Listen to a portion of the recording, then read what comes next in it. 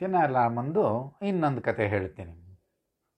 ತೆನಾಲಿ ರಾಮ ಬಹಳ ಬುದ್ಧಿವಂತ.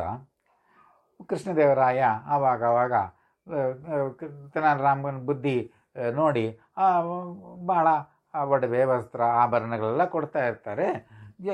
ಎಲ್ರಿಗೂ ಗೊತ್ತು ತೆನಾಲಿ ರಾಮನ ಹತ್ರ ತುಂಬ ಆಸ್ತಿ ಇದೆ, ಅಂದರೆ ಜ್ಯುವೆಲ್ಸ್ ಎಲ್ಲ ಇದೆ, ದುಡ್ಡೆಲ್ಲ ಇದೆ ಅಂತ ಗೊತ್ತು ಅವನಿಗೆ. ಕಳ್ಳರು ಏನು ಮಾಡ್ತಾರೆ, ತೆನಾಲಿ ರಾಮನ ಮನೆಗೆ ಬಂದು ಕಳ್ತನ ಮಾಡೋಣ ಅಂತ ಬರ್ತಾರೆ. ಆವಾಗ ರಾತ್ರಿ ತೆನಾಲಿ ರಾಮಕೃಷ್ಣನಿಗೆ ಮುಂದ್ಗಡೆ ಬಾಗಿಲಲ್ಲಿ ಏನೋ ಮಾಡ್ತಾ ಇದ್ದಾರೆ ಕಳ್ಳರು ಅಂತ.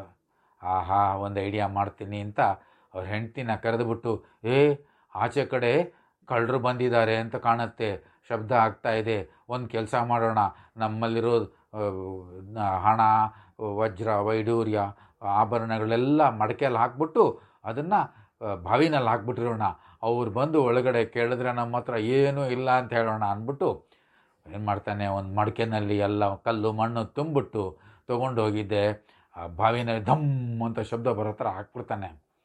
ಕಳ್ಳರು ಓಹೋ ನಮಗೆ ಗೊತ್ತಾಗೋಯ್ತು ಇವಾಗ ಎಲ್ಲಿದೆ ಅಂತ. ಇವನು ಮನೆ ಬಾಗಿಲೆಲ್ಲ ಓಡೋದು ಯಾತಕ್ಕೆ ಕಷ್ಟಪಡೋದು, ಹಿಂದ್ಗಡೆ ಹೋಗಿದ್ದೆ ಅವ್ರು ಬಾವಿನಲ್ಲಿ ತೊಗೊಂಬಿಡೋಣ ಅಂತ. ಬಾವಿಯಲ್ಲಿ ಹೋಗ್ತಾರೆ, ಕೆಳಗಡೆ ಇದೆ, ಬಾವಿಯಲ್ಲಿ ನೀರಿದೆ. ಸರಿ, ಬಾವಿಯಲ್ಲಿ ನೀರೆಲ್ಲ ಖಾಲಿ ಮಾಡಬೇಕಲ್ಲ, ಬಿಂದಿಗೆ ತೊಗೊಂಡು ಅಲ್ಲೇ ಇಟ್ಟಿರ್ತಾನೆ ತೆನಾಲಿ ರಾಮಕೃಷ್ಣ. ಸೇದಿ ಸೇದಿ ಸೇದಿ ನೀರೆಲ್ಲ ಆಚೆ ಹಾಕ್ತಾರೆ. ನೀರೆಲ್ಲ ಆಚೆ ಹಾಕಿ ಎಷ್ಟು ಹಾಕಿದ್ರೂ ಸಿಗೋದೇ ಇಲ್ಲ, ಕೆಳಗಡೆ ಹೋಗ್ಬಿಟ್ಟಿದೆ ಆ ಮಡಕೆ. ಆಮೇಲೆ ಏನು ಮಾಡ್ತಾರೆ, ಬಾವಿ ನೀರೆಲ್ಲ ಖಾಲಿ ಆಗೋ ಅಷ್ಟೊತ್ತಿಗೆ ಬೆಳಗ್ಗೆ ಆಗಿಬಿಟ್ಟಿರುತ್ತೆ. ತೆನಾಲಿ ರಾಮಕೃಷ್ಣ ಈಚೆ ಬರ್ತಾನೆ. ಅಯ್ಯೋಯ್ಯೋ ಸಿಕ್ಕಾಕೊಂಬಿಟ್ವಲ್ಲ ಅಂತ.